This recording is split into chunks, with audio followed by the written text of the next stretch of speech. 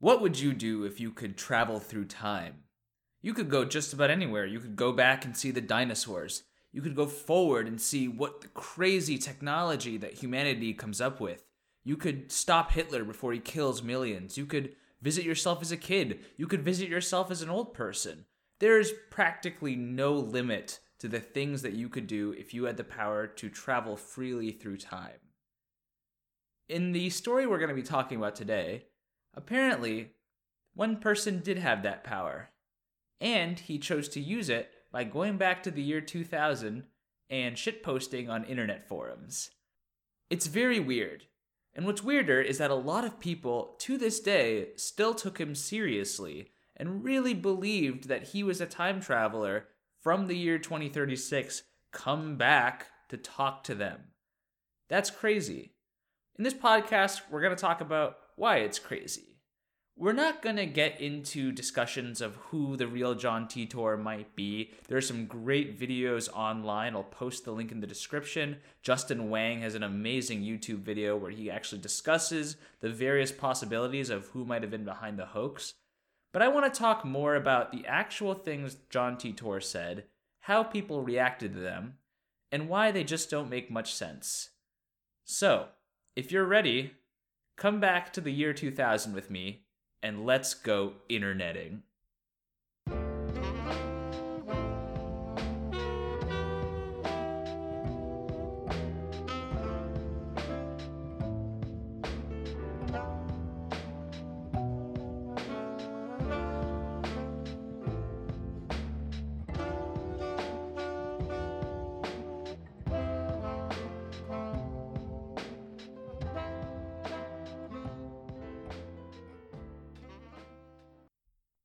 Before we get into John Titor himself, I'd like to talk to you a bit about what the internet actually looked like back in the year 2000. I'm going to assume that most of my audience is probably around my age, so in our mid-20s, maybe late 20s. So you and I likely do not remember the internet at this point. For you and me, the internet is probably mainly some combination of Facebook, Twitter, a couple other social media sites, and then news sites and places where you'd read other articles, a BuzzFeed, a Washington Post, and then a lot of video games online. That's probably what the internet is to people like you and me. The internet in 2000 was a very different place. What it was essentially a collection of message boards and personal sites. So for the casual consumer, you might maintain a web page on your own, perhaps hosted on something like GeoCities or some other defunct hosting site. And then if you wanted to chat with other people, there really was no social media. Rather, you would log on to a forum or a message board. At the time, they like to call them BBSs, bulletin board systems. And it would usually be themed around a specific topic. So let's say you were really into The Simpsons. You could log on to The Simpsons message board and discuss the latest episode of The Simpsons. The funny thing is, a lot of these posts from the late 90s and early 2000s are still archived. You can still go online and read them just as they were typed out 25 years ago. It's actually really fun if you have some free time. I guess that makes me sound like I'm a bit of a nerd, and honestly, I guess I wouldn't be hosting a podcast called Interneting if I wasn't something of a nerd. But the other thing to keep in mind about the internet at this stage is that photos and especially videos were fairly uncommon. You could upload them and download them, but broadband internet was simply not widespread in America at this time period. People were rather dialing up. Dial-up internet very literally means your phone line was used to transmit the internet signals. It also meant that you couldn't make calls while browsing the internet. It was a weird system, and it was very slow. Also, very difficult to upload photos, especially videos. If you wanted to see a video, you had to probably wait minutes to download it. So it was not practical to, mass produce things like that, multimedia content for the internet. The reason I'm kind of going through this is because you're going to understand when people ask for photos and videos of John Titor, it's going to be a lot more difficult for him to actually show these things than it would be for you or me now, right? I mean, I could just post a video of myself and upload it to Twitter or Facebook within seconds, but in the 2000, 2001, much more difficult to actually show a photo. Although it is going to come up. You are going to see examples of photos in our little podcast here, but it's uncommon. I'm going to go ahead and also link in the podcast description to all the photos and stuff that John Titor uploaded, so you can judge them for yourselves. I'm personally not very convinced, but we will get into that. Okay, so you've got your background on the internet of 2000, so let's hop into our story. It's the year 1998. Bill Clinton is in his second term and will shortly be impeached and also convicted. The Backstreet Boys are popular. I myself am 2 years old at the time. A lot of fun. And a man named Art Bell is running a radio show called Coast to Coast. Very popular show. On the show, he often reads in letters, emails, faxes, whatever, from his listeners. And he attracts a lot of people who claim to be time travelers, just an interesting facet of his show. One person in particular sends in a fax getting angry that other people claiming to be time travelers talk about their experiences after the year 2500. The reason that this person sent in their fax and was angry is because he claims that the world essentially ends well before 2500. Something happens that essentially destroys the earth as we know it. So obviously, anyone sending faxes or letters or whatever claiming to be from after the year 2500 must be lying. He sends a couple of these faxes to Art Bell. Art Bell reads them on the show. They gain a little traction, but they don't really go anywhere. And that's the last you're going to hear of this person for a bit. He doesn't have a name yet, but he's going to go into hiding, I guess, for a couple more years. Okay, so 2 years later, an account called Time Travel Zero shows up on the paranormal board of, as it turns out, the Art Bell BBS forums. So keep that in mind, the paranormal board. The people on this board are already primed to believe in the supernatural and the paranormal, so you might understand why some of them are willing to take this guy at his word. Okay, so it's the 14th of October, the year 2000. A couple people are just hanging out in the paranormal boards, having a conversation, when suddenly, Time Travel Zero joins the conversation. And he says, "Greetings." Bit of normal meeting. They say hello. Everyone says hello back to him. The people continue their conversation. Then he says, "My name is John. I'm 38 and a time traveler from Florida." Someone asks when he's from, and he says 2036. The other people on the forum are pretty chill about this, honestly. They're very friendly. They ask him more about himself, where he's from, what he does, why he's back in the year 2000. And John, over the next several weeks, actually, so this happens, he'll log on, log off, answer more questions. He spins a very elaborate tale spanning basically the history of the year 2000 to the year 2036. I'm going to go through that because it's part of this whole mythos, and I think one of the reasons people took this guy so seriously to start with was that he had a very detailed sort of future history, I guess is the best way to call it. Like, he would spin up some very elaborate stories, and it's worth going through because I think it's fascinating. So, according to John, in around 2005, low-level terrorist acts start breaking out around America, and it gets worse and worse. And by 2008, there's this huge civil war, but it's not like the civil war like the North and South. What it really is, it's essentially an urban-rural civil war. So the country and the cities wage war against each other. This war essentially extends over the next 7 to 8 years. John himself, who apparently, by the way, is born in the late 2000s, at the age of 13, joins up with a military regiment in Florida and goes fighting the city people. So this is the year 2011.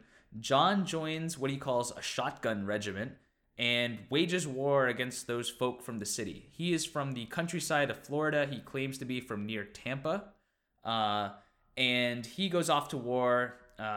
In the year 2015, the Russians ally with the countryside and essentially fire off nukes at every major U.S. city. The cities fire back at Russia and a lot of the world. So the EU is wiped out. I think a lot of Asia is wiped out. But because the nukes from the Russians were aimed at the cities, the US countryside, ends up winning this civil war. And so there's a lot of fallout, obviously, a lot of radiation. John claims that nuclear bombs are apparently much more friendly and much cleaner than in the year 2015 than they are in the year 2000. So there's not as much radiation damage, but still a lot. So a lot of the world gets glassed. Society essentially resets by a lot of time. So it's not like we go back to barbarism. There's still technology, obviously, but it advances a lot slower. There's a sort of lack of any major progress, except for time machines, but we'll get to that later. I guess the time machines people were still working on through this. And then life sort of devolves into this almost pastoral, very rural way of life. John describes in great detail the way that humanity sort of reverts to a farming economy. So there's sort of subsistence farming. People are farming to feed themselves and then trading the profits with others. Industry is very much not a thing. Like, there are things being produced, but at nowhere near the scale that it is in the year 2000. So products just really aren't being bought and sold the way we think about it. One of the interesting things that you notice as you read through what turns out to be dozens and dozens of pages of John just posting about all this stuff is that he has a very specific worldview that he's sort of communicating to the people on the forum. So he mocks them a lot for being very consumerist, very concerned with fashion or material wealth. And he mocks them. He says, don't you understand? The world's going to end soon, and you're sitting here talking about who's going to buy the fanciest sports car when you should be practicing basic survival skills. He advises everyone to purchase a bike, so once cars sort of break down, they can bike around. He practices firearms routinely and tells everyone else they should. He sort of has this weird, I don't even know how to describe it. I guess libertarian is a good way to put it. He's very suspicious of central government, supposedly because of the Civil War.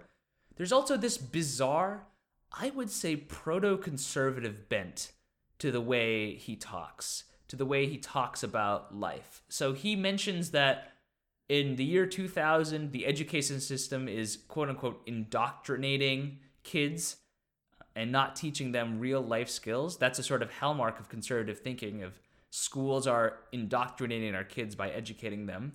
He also mentions that belief in God has been very much strengthened after the apocalypse. He also mentions a lot of other things. There's no central government, really. There's just a bunch of small communities that subsist purely on local and state government. So it's a very specific worldview. The other thing that really points me to think that whoever the person posting was a conservative is he has a bizarre respect for the U.S. Constitution. He advises everyone to go read it, go read the Bill of Rights, go read the Second Amendment.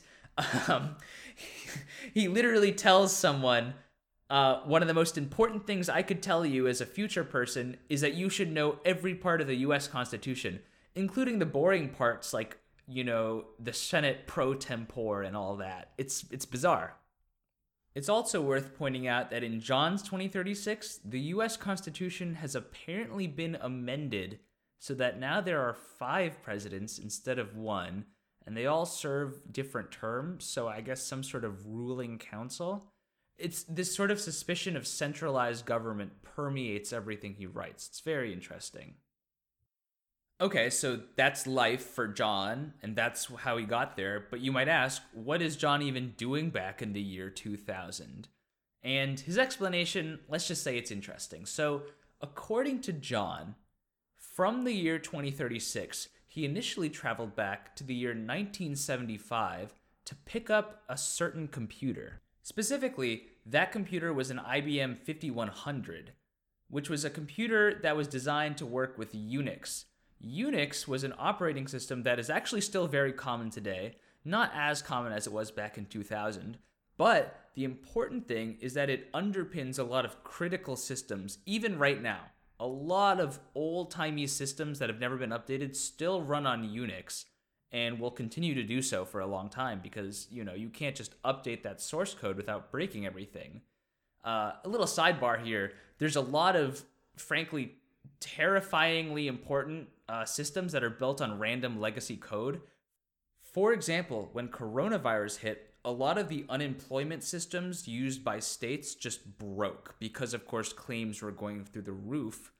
And the issue is that they were coded in an old-timey language called COBOL, which nobody learns anymore. There's no reason to know COBOL except for the fact that all these legacy systems that no one's ever updated still use them. And so these states had to go out and find older programmers, essentially, to come and fix them because no one else had any idea how to program in COBOL or update anything written in it. I think that's just a fun little story. So, interesting thing about Unix is that in the year 2038, this is a fact, by the way, this isn't part of John's story, this is a fact. In the year 2038, a lot of Unix systems are going to fail. It's actually very similar to the Y2K bug, if you're familiar with that. Basically, in the year 1999, there were a lot of computers that had dates with only 2 digits. And those digits went from, 00 to 99. And so a lot of people were worried that, when important computer systems like banking or airlines, the year went from the year 99 to the year 00, the computers would interpret that as the year 1900 and a whole bunch of things would crash. I mean, if you go back and look, this is actually worth another podcast in and of itself, but there were doomsday preppers who just thought planes would start falling out of the sky and nukes would launch themselves. I mean, it was crazy. Ultimately, not much happened because of Y2K. Granted, a lot of people spent a lot of time patching all those bugs before the year 2000, which helped. But there really wasn't much. I mean, a few systems failed here and there, but nothing apocalyptic. The Unix bug is very similar. So when the Unix designers in the 60s and the 70s were programming this thing, they only had 32-bit integers to represent dates, which basically meant that they only had enough time to represent seconds until the year 2038. You just can't make any more seconds from 32 bits of information. Later on, they patched from 32 to 64 bits, which allows you to get, I think, more than the lifetime of the universe in terms of time, if you count it in seconds. But with only 32 bits, you can only get to the year 2038. So there's a suspicion that things are going to start failing when you get to the year 2038, unless it's patched by then, which, I mean, of course, I'm sure it will be in real life. A very fascinating thing about John Titor was in that in the year 2000, not many people knew about the 2038 bug. It wasn't common knowledge. So you'd have to be an IT professional, or I guess a time traveler to know about it. And very specifically, the computer that John was looking for, the IBM 5100, had the capability to actually patch those things. And I think very few people knew about that because it was a sort of hidden feature of the computer that it could operate in that environment. I'm not really sure if I'm explaining this correctly because I'm no IT professional myself and I don't really understand Unix. But the point is that very few people could have known that the IBM 5100 was actually capable of fixing that bug, of working in the Unix. And that lent John a lot of credibility because, no one really knew it at the time. And I think that's what led a lot of people to believe in him. Okay, so he's getting the computer from 1975 to bring back to 2038 to fix this Unix thing. So what's he doing in the year 2000? Well, by John's own admission, he's just essentially hanging out and posting on the forums. He says multiple times, yeah, I like this. I don't think it's going to mess up any timelines. So I'm going to hang out here, get a sense of what life was like before the apocalypse, just chat with you all, answer any various questions you have about morality or time, etc., etc.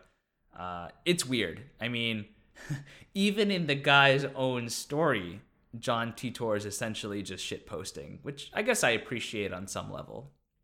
So, what were the people on the forums saying? And by the way, I'll also link the actual conversations. You can still go read them. Someone has made a very good archive on the Internet Archive where you can go and actually read through everyone talking back and forth with John. It's fascinating.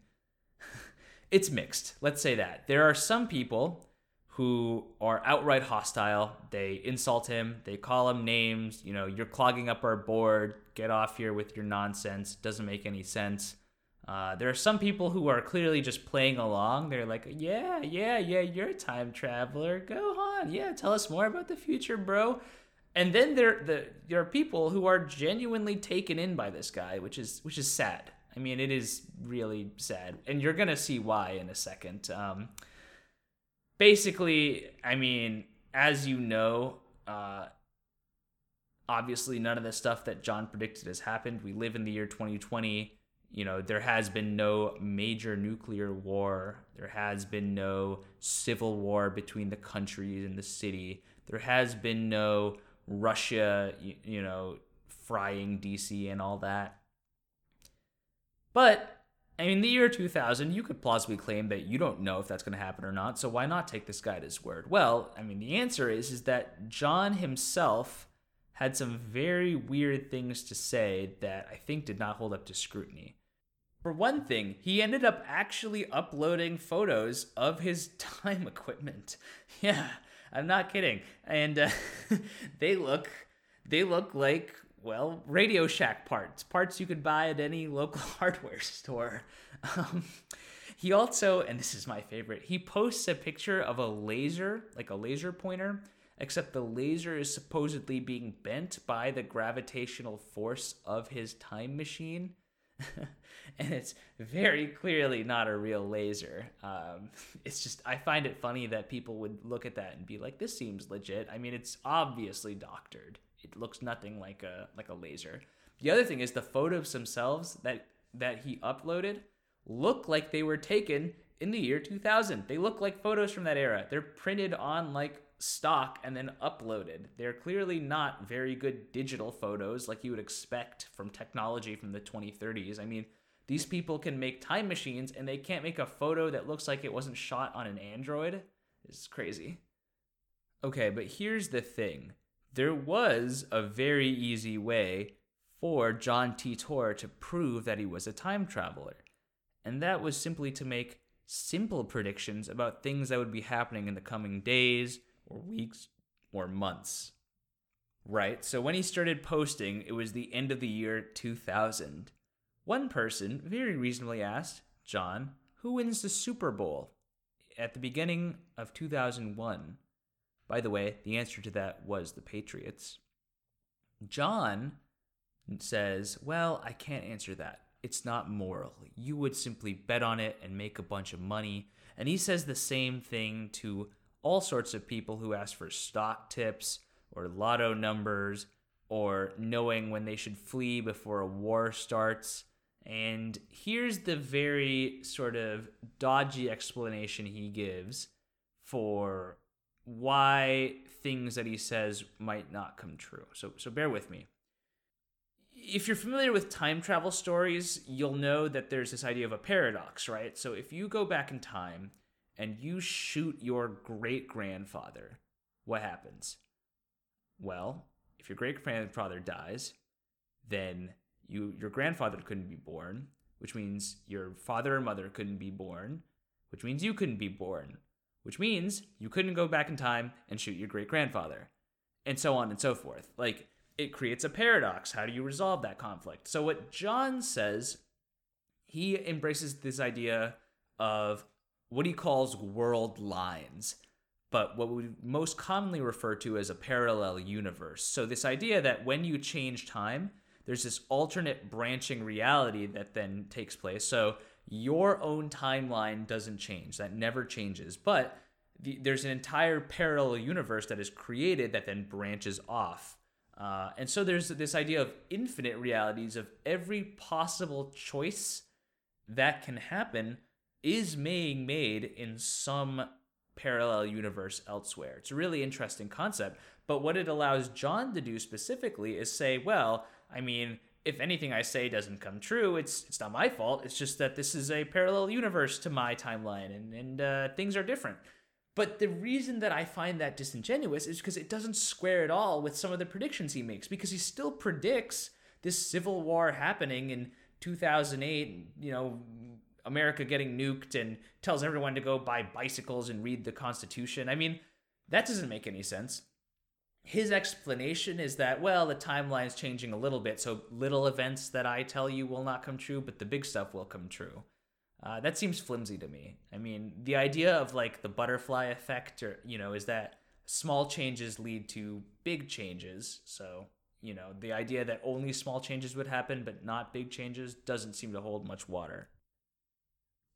It's also worth noting that John, who was posting in late 2000 and early 2001, made zero mention of 9/11 or any of the major events that would happen.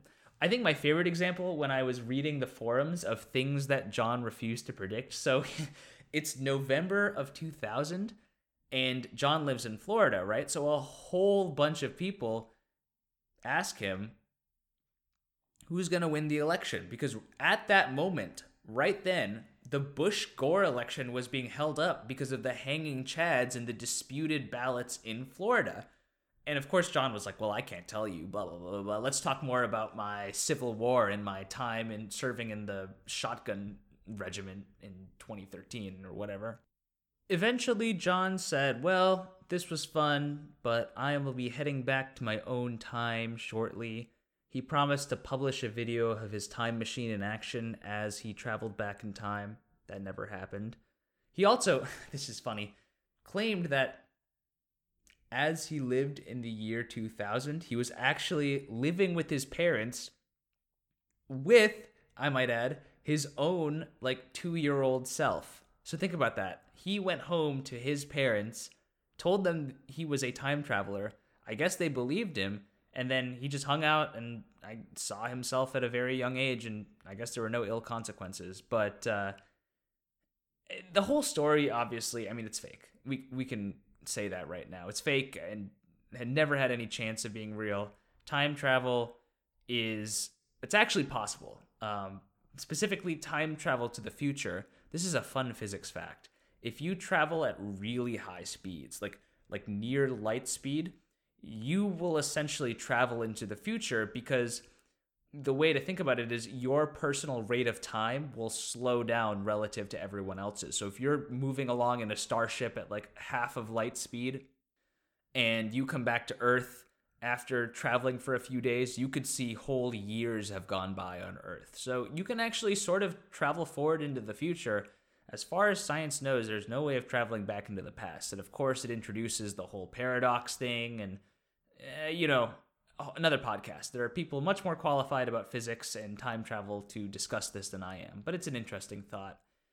In conclusion, I'd like to think of this podcast as a realistic place to talk. We don't brook conspiracy theories here. We if something has evidence, we'll consider the evidence, but you can't just say something and expect people to believe it. And that is exactly what John Titor did. He said things, he said them confidently, which I guess a lot of people will buy, but that's not enough for me. You need evidence. You need real evidence, and John Titor actively failed to provide any of it. Again, I'll link all his posts in the podcast description. I encourage you to read it, if nothing else, to enjoy seeing what the internet looked like in 2000 and how people wrote. It's fascinating. I don't think I've heard anyone refer to the internet as the net in 10 to 15 years, but it's definitely on there. In fact, John Titor references the internet in 2036 as the net, which probably shows you right there that he's fake, because no one says the net for anything. But I hope you found this interesting. I found it really interesting to research. If you have any feedback on the podcast, anything you'd like me to change or improve, please let me know. My DMs are open. I have a new social media account on Instagram, @internetingpod on Insta. I really hope you follow me. It's where I post all the updates for my show. You'll get notifications about new episodes. I try to upload on a bi-weekly basis, but So far, it hasn't worked out. I'll try to be more consistent in the future. Things just kind of got ahead of me this time. Any feedback, DM my account, DM me personally. I'd love to talk more about how to become a good podcaster. I really am trying to be serious about this and make something that people are interested in. I might never be big, I might only have a few listeners, but that's okay. As long as those listeners are entertained and informed, I consider my job done. So I hope you enjoyed this episode. Keep in touch with me and have a great week, guys.